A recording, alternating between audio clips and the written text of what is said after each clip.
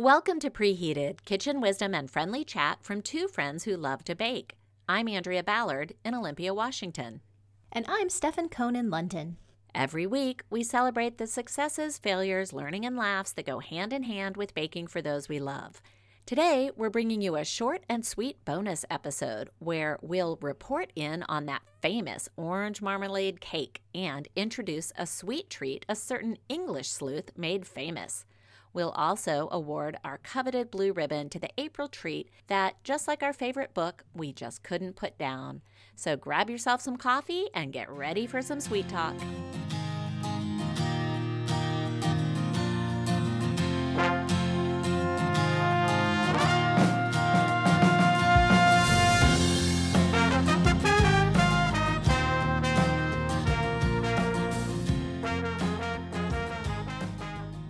Andrea, I'm sure you remember a few episodes ago in episode 118 when we did our grocery store escapade. Yes. You were here in London, and you were mystified by something you found at Whole Foods, and that was the siliconized pan liners, and there was 40 of them in the package. They were reusable. They were labeled as reusable, but there were 40 in a package, and so I thought, well, to me, if I buy like a silicone pan, I buy one, and I keep reusing it. Well, you had suggested that I head over to Whole Foods and try to get to the bottom of this mystery, and I'm here to tell you I have solved it. I've cracked this case. Oh my gosh. Perhaps inspired by the English sleuth we're going to discuss. Indeed. Inspired by Maisie Dobbs. What we have here, my friend, is a difference between American and British English. Oh. So siliconized means they are coated, indeed, but not made of silicone, instead coated. And the closest comparison I can give you is like a waxed paper. So, indeed, these were made to be disposable pan liners. But of course, when you saw that word, siliconized, you're thinking, oh, heck yes, I'm going to use this again. This is a reusable, heavy-duty plastic. Yeah. But yes, it just means it's coated like a bit like waxed paper, made to be disposable. So there you have it. And I tell you, I could have actually used one of those when I made my seed cake back in episode 120. That would have been kind of nice to have. Yeah. Exactly right. I know. So that is one mystery solved. But I think we have a few others this week, so we'll get into it a little bit later. One quick thing I'd like to mention. Last week, I talked about a new cookbook that had just come out that I was interested in called Indianish. Yeah. This week, there's another new cookbook. It actually came out in mid-March, and it's by Odette Williams. Wow. And when I tell you the title, you'll see why I'm attracted to it. It's called Simple Cake, All You Need to Keep Your Friends and Family in Cake. Gosh, Odette, where have you been all my life? And the reason this is so appealing to me, you'll hear in a few minutes what a challenge this orange marmalade cake was for me. So the 3-layer cakes, even a 2-layer cake, is a challenge for me. This particular cookbook says that she has 10 base recipes and then 15 different toppings. So it goes back to my whole idea of sort of having a template, and then you can mix and match however you want. Yep. And in the short little video that I saw, a lot of those 10 base recipes were either bundt cakes or 1-layer cakes. Listeners, if any of you have tried any recipes from this Simple Cake book by Odette Williams, I would love to hear what you think about it. And you know, Andrea, I think that we often think about the fall being a really big release time for new cookbooks, but this is a spring release. You've had 2 that you're very excited about. Maybe they're gearing up for Mother's Day or certainly maybe for some springtime or celebratory baking that goes on this time of year too. It's nice to see. I know. I was excited about that. I usually do see most of the push for new cookbooks in the fall, but it's kind of fun to see there's a little mini spring season as well. I hadn't thought about Mother's Day. That is a very good probable connection. Well, I think you've just alluded. You've given a little preview of your review here for our orange marmalade cake, the 3-layer orange marmalade cake, which was this week's bake-along. It came from Jan Karen's Mitford series and indeed Jan's cookbook and kitchen reader, reprinted on epicurious.com. This was a very involved cake. Andrea and I have not tackled one this extensive since last spring when we did the royal wedding cake. So, Andrea, tell us a little bit more about how this cake went for you. Yeah, this was some work. So, listeners, Stefan and I try not to communicate about our recipes in advance because we want to save that conversation when we're live and recording our show together. Yes. But I have to be honest and admit I sent her probably no fewer than, 5 or 6 texts with questions on this because I'm not a layer cake baker. And so I just really wondered how some of this all played out. Yeah. I took Stefan's suggestion. I also had printed out the recipe and sort of split up the preparation steps. So I knew that I was having a group of people come over on a Sunday. And so I thought to myself, well, I'll make the cakes on Friday and then I'll make the filling and the topping on Saturday because the people coming on Sunday, they were going to be at my house at 10 and they were going to leave at 2. And I wanted to serve the cake right before they left at 2, but it needed to chill for 2 hours. So I was thinking, well, I don't want to so much planning, get up and frost it right before 10. No. That sort of started all of my texting to you. So sorry you had to help me out with all of that pre-planning. No. And I give you, when Andrea and I do that, either when I'm texting her or she is me, we try to be as brief as possible, I would say. Yes. Just quick things. So I did make my cake on the Friday. You can imagine the first sentence already sent me into a tizzy because it is sift flour, baking powder, and salt twice in a large bowl. I circled twice. I put 3 excited marks after it. I underlined it, and I did follow the instruction because, I thought it felt really important. Yes, start as you mean to go on. That's right. Exactly. Yep. And I beat my butter for around 4 minutes. I added my sugar and got it light and fluffy. And I added my eggs and my egg yolks. I should add that there are a lot of things in this at room temperature. So actually, when I decided to make my cake, the first thing I did was pull out a carton of eggs and I pulled out that cup of buttermilk because it was also supposed to be at room temperature. Mm-hmm. Yeah, right. So then I added my eggs into my cake mixture. Then I added my oil. And then I had already combined my orange zest, my vanilla, and my buttermilk. And this is where I made a little mistake. And part of it's because I was using a printed document. And so, it's one of those turn the pages. So at the bottom of my page, it said, in a third bowl, combine orange zest, vanilla, and buttermilk. Using a rubber spatula, and then I would have to turn the page to know what to do next. In my head, I just assumed it was going to say, dump it into the mixture. So that's what I did. Ah. But actually, you turn the page and it says, fold in half of the dry ingredients. Scrape down the sides of the bowl. Add half of the buttermilk. Repeat. Of course, I think for people who make cakes all the time, they know this. They know you alternate between the wet and the dry. So this was just a rookie mistake on my part. I have to say, I don't think it made a dang bit of difference. Giving you a little preview here, this cake turned out just fine. I want to say that I think this cake batter was the most delicious thing I have ever tasted in my life. And I want to know, is it possible to just serve cake batter in a bowl and eat it? Raw? Yes. What a delightful idea. Why not? I don't know. This has kind of 9 eggs in it. That gave me a little pause. Based on the 9 eggs, I'm sure recommended answer would be no, but I would be remiss if I did not tell you I really, really enjoyed cleaning that pan. I went ahead and I poured my batter in pans. I weighed them out so that they were all the same amount. And then I cooked them. It says 30 to 35 minutes, and mine were done right at about 32. Yep. I let them cool in pans on the racks for 20 minutes. Now, this is where I had to text you, Stefan, because, yes, this was Friday. I wasn't going to serve it until Sunday. And the next step is to do the orange syrup, which is just orange juice and sugar, kind of like a poke cake. While your cakes are still in the pans, you poke holes, and then you pour that syrup in them. And I was worried about doing that ahead of time. Right. And funnily enough, you and I were both working on much the same schedule. I was serving mine a little bit before you, but I was also making the cake on Friday. Of course, my Friday is before your Friday. So I was doing this a few hours before you were. Yeah. And ultimately what I did, I'm not sure what you did, I went ahead and soaked those cakes in the syrup and just left them as is overnight and then frosted them and did the filling the next day. Is that what you ended up doing?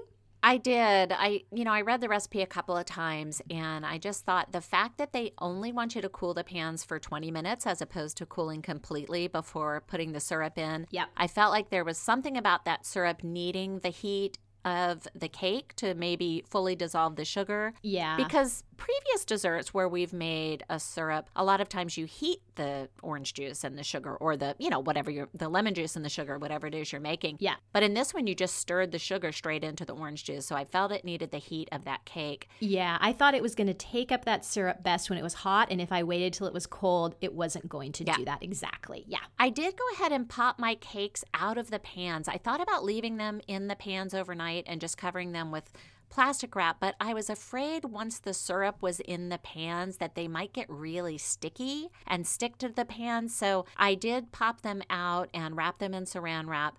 They came out quite easily. I used my Baker's Joy and I did use the parchment paper. There was no sticking. They came out just quite nicely. Yep. They were so delicate though. I almost cracked the very first one because as I was like lifting it up and moving it, they're just very, very fragile. So I think the cake flour and the double sifting and all of those eggs, they're just very, very light cake layers. Interesting. That's not a word I would use. Oh, but what word would you use? I soaked them in the syrup, but then I let them sit in the pans overnight. Mm-hmm. For almost exactly the same reason. I was worried about the mess. And so I didn't want to pull them out and have that syrup, if it hadn't absorbed fully, be kind of like draining out over my counter or something like that. Yeah. I did leave them in the pans overnight. They still came out with no problem. Oh, good. Maybe had to run a knife around it, but I might do that anyway. So that wasn't an issue. I thought at that point they were fairly dense. Oh, interesting. Yeah. And, I've looked at some reviews that people wrote online, and a couple of people said they thought this cake was dry. And I had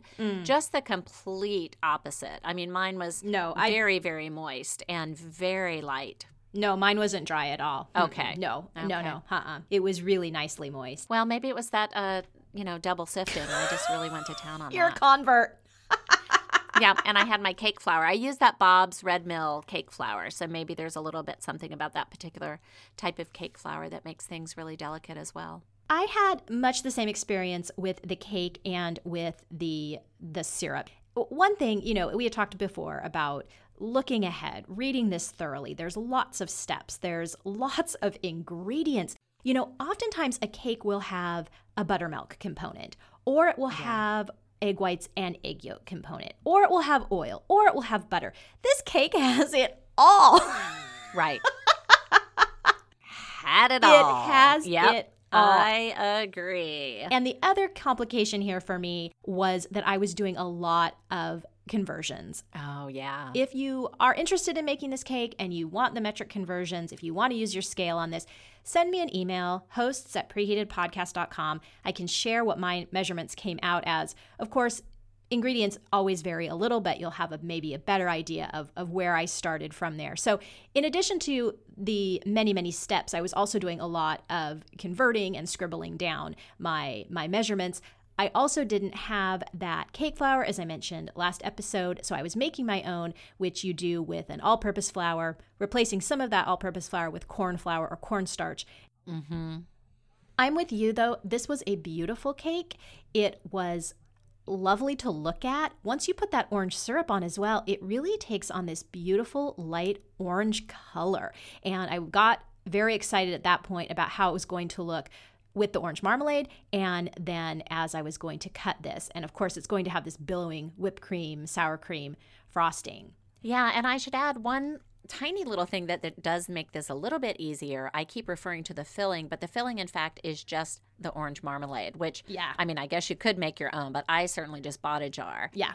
Yep. You just need to heat it up until it's just melted and let it cool for 5 minutes. So it's still warm when you are brushing it and placing it on top of your cakes as you're filling. And this country is the country to buy marmalade. There were no less than about 50 options for me at the grocery store. The English, of course, love their marmalade. I ended up getting a very classic cut. You can get thick cut, you can get other flavors you can get with the rind, without the rind. I was just thinking I am so overwhelmed by this choice, I'm just going for the classic. Yeah, I picked mine based on the shape of the jar. I bought the one that was the prettiest. I love that. I think I had 3 choices, and I think it's called like Bon Marie. It has the red and white checkerboard. Oh, I know that one. That's a good brand. I love that. Yes, so, and then making that frosting, I got a little bit nervous. I did pull my cakes out. I did put the filling between them, and then I had texted you, should I put my frosting on now if I'm going to serve tomorrow? Because when I hear frosting, I always think of something a little bit sturdier, like a buttercream frosting. This is more like a Cool Whip, honestly. It's heavy cream and a little bit of sugar and sour cream. I got really nervous about doing this and letting it sit overnight. And that's, again, where I reached out to you. And I think you agreed with me, right, Stefan, that we decided not to let it sit overnight with the frosting on it? Yeah. As you've mentioned before, Andrea, this does need 2 hours to chill and kind of firm up, but this is a billowing whipped cream creation. It is going to weep, I think, if it just sits there for too long. And that was exactly what we agreed on, that do it so you have 2 hours to chill it for sure, but probably not much more than that. Yeah. This was inspired by the Mitford series books, but it also reminded me in the most pleasant way possible of a book I loved as a girl called Polly French Takes Charge. Oh, I've never heard of that one. I don't think it's well known. It was a book that I found at a garage sale, and I just loved it. It really was a favorite of mine. During the book, Polly has a party at her grandma's, and she's trying to convince her group of friends to put on a theater production with her at her high school. And to help convince them, Gran comes out with this cake, and they describe it as billowing mounds of whipped cream frosting. And when I started making this, I thought, it's Gran's cake! It's Gran's cake! It was so beautiful, and it was actually quite nice for me as someone who doesn't frost a lot of cakes, that it's a very forgiving frosting because it is just so... Yeah. Oh, absolutely. Soft and pliable. You know, you're not worried about really streaks or getting it perfect. You just sort of mound it on there. And then you put your last bit of marmalade on the top, so that's nice and visible. Despite my best efforts here, I decided to serve the cake on Saturday because I just couldn't figure out the timing, and I didn't want to wait and do that frosting on Sunday morning. So Saturday night, we had a friend coming over, and my daughter had invited another kid for a sleepover. So I thought, well, at least I've got like 5 people instead of my normal 3, and that'll be enough. I went ahead and put the cake all together, and I stood back, I looked at it, and it was so slanted. I can't even tell you. No, you're kidding me. Your picture was perfect. Well, that's the magic of photography and the skew feature, my friend. Can tell you, I put it in the outside fridge, in the garage fridge. A little while later, my daughter had gone out there to get some water or something, and she came back and she said, Mom, that cake in the fridge, is that for tonight? And I said, yeah, we're going to try that tonight. And she said, oh, it's so pretty. And then there was the pause. When you were putting it in the fridge, did you bump it or? Oh, no. Yeah, I was like, no, it's slanted. So then that night I brought it out at dinner, and my husband, I'm kind of walking toward him with it. And my husband goes, oh my gosh, honey, that's so beautiful. I just love that. And then he kind of cocked his head, you know, like a dog would do. And he said, oh no. Is it supposed to be like that? Were the layers like sliding off one another? They weren't sliding off, but I think what happened is when I put my batter in my cake pans, I did weigh them all and made sure they were all the same weight. But I don't think I did a good job of smoothing the layers. I did wrap them firmly on the countertop. Like I didn't do it a lot. And I'm thinking I should have done it more to make it more even, or I should have maybe taken like an offset spatula and tried to kind of even. I just think one of the particular layers that I baked was much higher on one side than the other. And I did not attempt to even my layers. I've learned from experience that just never goes well for me. You mean once it's baked with a knife? Right? No. Yeah.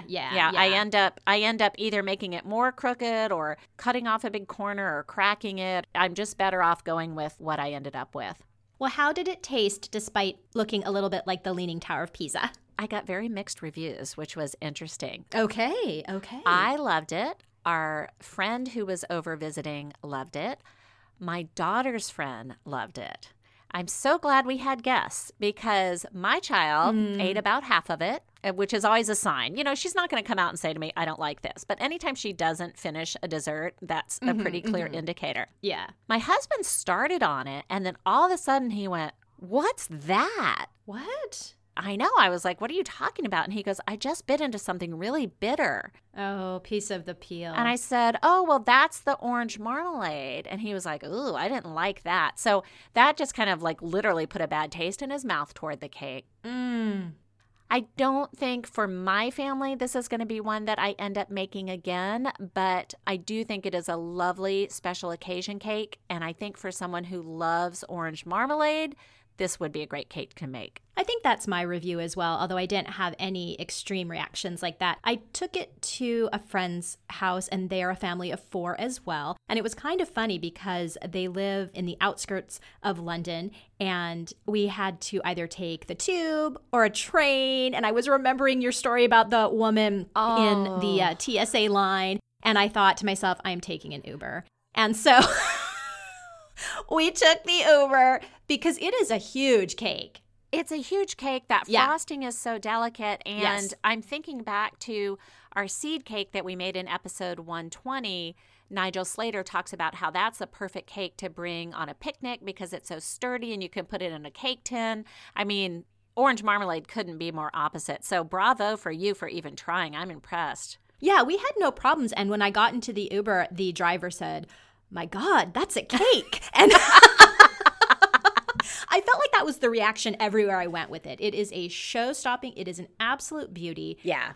I already know what I'm doing with this cake. I'm not a huge marmalade fan. Yeah. And that is a predominant flavor, as your husband discovered. Anytime you do bite into one of those very bitter flavors. Now, some people, that's the appeal. They really, really like that. I think you could modify this cake easily. I loved the actual cake. As I just said, it has so much going on. It has so many cakey ingredients with the buttermilk and the oil and the butter and the egg. I think I'm going to modify this into a lemon version with a raspberry or rhubarb jam filling. And that's definitely going to be sweeter. Oh. But I didn't think the cake itself was so sweet that you would be off-put by that extra sweetness in another kind of jam. No. I think that would also be the red with the white would be really, really pretty. And I'm really looking forward to making that. I have some birthdays coming up in my family. So I will let you guys know if I do modify that. As it was, marmalade's just not a flavor that I'm going to get too excited about.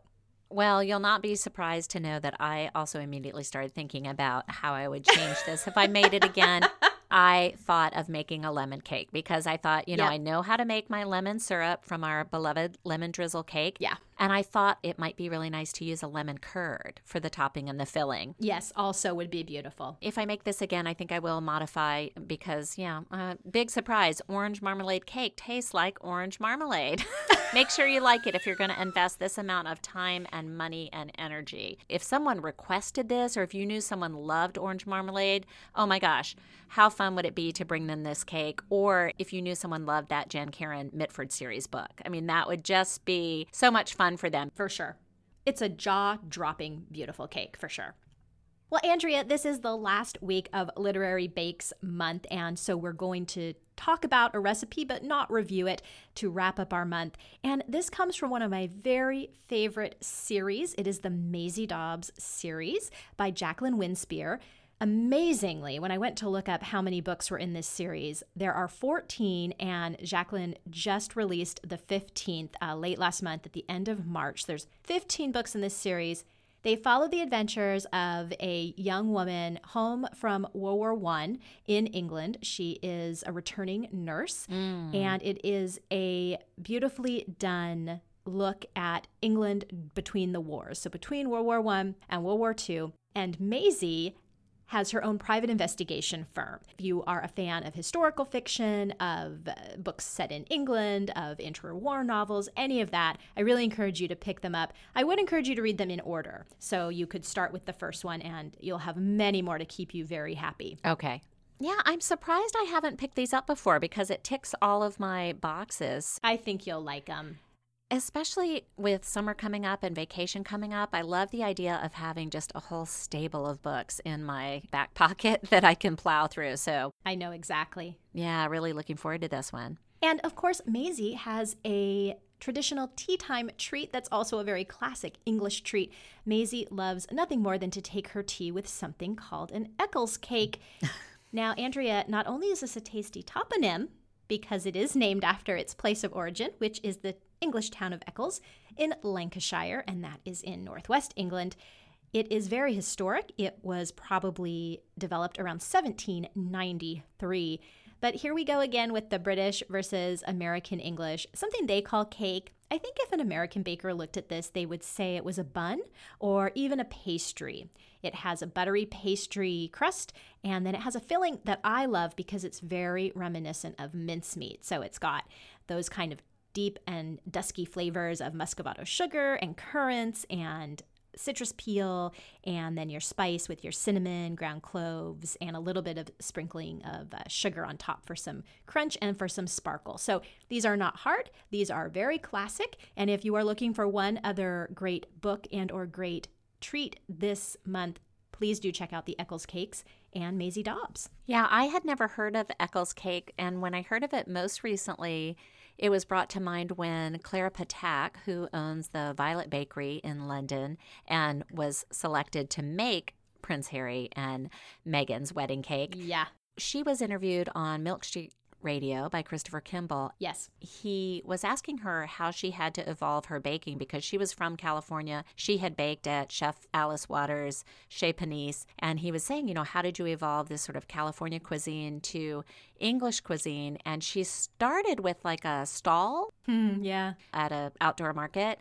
And she said she was doing these, just these beautiful like fruit tarts and all of these sort of fresh baked things that in California would have flown out of there. And she said people kept saying, "Do you have any Eccles cake?" And she was like, "What is this Eccles cake?" I had looked it up after I had heard that episode. And I'm glad you're saying now the difference with the language because, when I heard Eccles cake, again, I thought I was going to see a, traditional 3-layer cake. That's what I think of. And it almost looks more like a turnover to me. Yep. Or maybe a stuffed cookie, something like that as well. But they definitely harken back to a pastry because they do have kind of a buttery crust and then the filling. But it's one of those pantry things, Andrea. There's really nothing fresh here. This is a pantry staple you can make. Yeah. And it's kind of looks a little bit like a Pop-Tart, honestly. Gosh, Pop-Tarts are just dominating the discussion this season. Well, remember, we will have a link to these recipes in our show notes for this episode, which is episode 122. They'll also be up on our website, preheatedpodcast.com, as well as in our Facebook group, Preheated. Okay, Andrea, it is our bonus episode for Literary Bakes Month, and you know what that means. It is time to crown a preheated blue ribbon for the desserts we most enjoyed this month. So, little refresher. We started off our first week in episode 119 with the sausage rolls from the Little Library Cafe that were inspired by Harry Potter and the Goblet of Fire. And then we rolled right into episode 120 with a seed cake recipe from Nigel Slater. And those were inspired by multiple references. I think we mentioned Jane Eyre and The Hobbit and David Copperfield as some of the places where we saw some seed cake references. The next was in episode 121, and that was the hot cross buns from Megan at Culinary Hill, inspired by Beatrix Potter's classic, The Tales of Peter Rabbit. And finally, today you heard us round it off with episode 122. Today's episode, that's the orange marmalade cake from Jan Karen's Mitford series. Okay, Andrea, so who's getting your blue ribbon this month?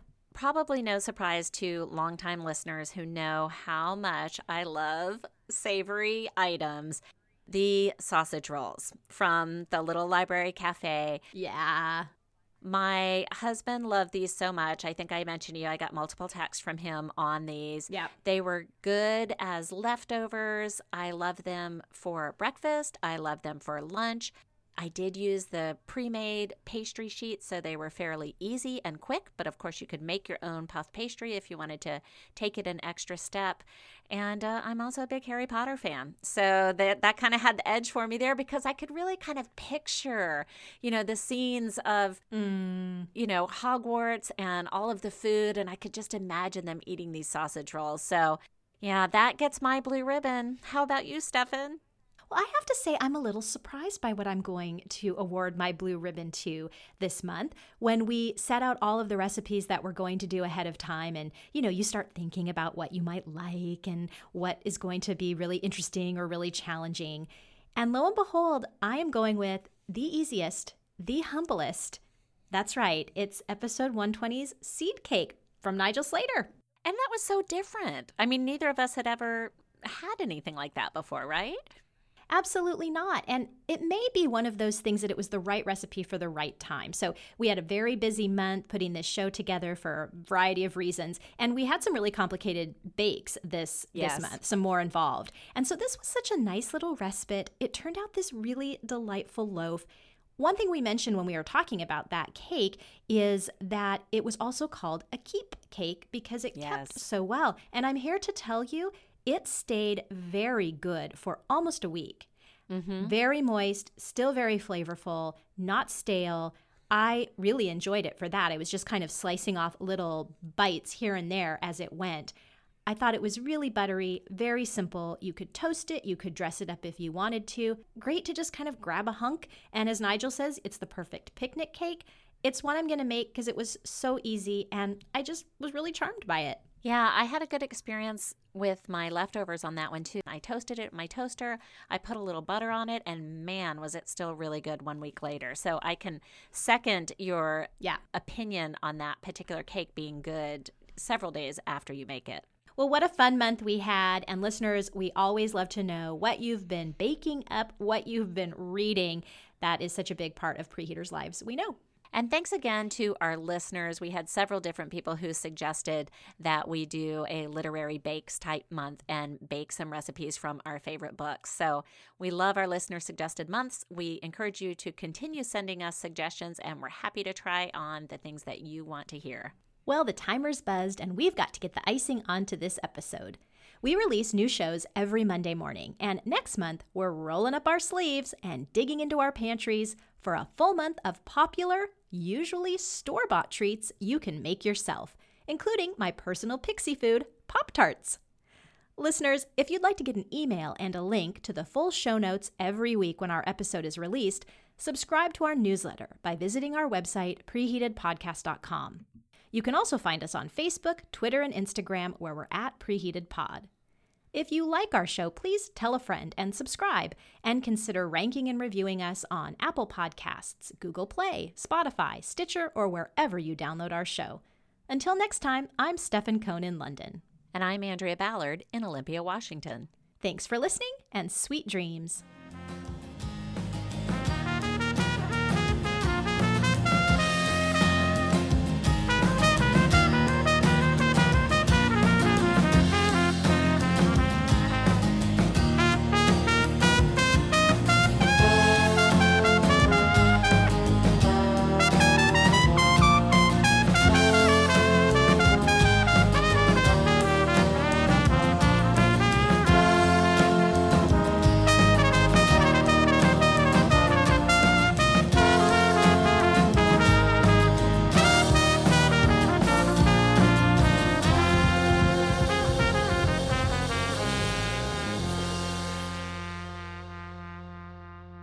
Preheated is written, hosted, and edited by Andrea Ballard and Stefan Cohn in association with 24th Floor Productions.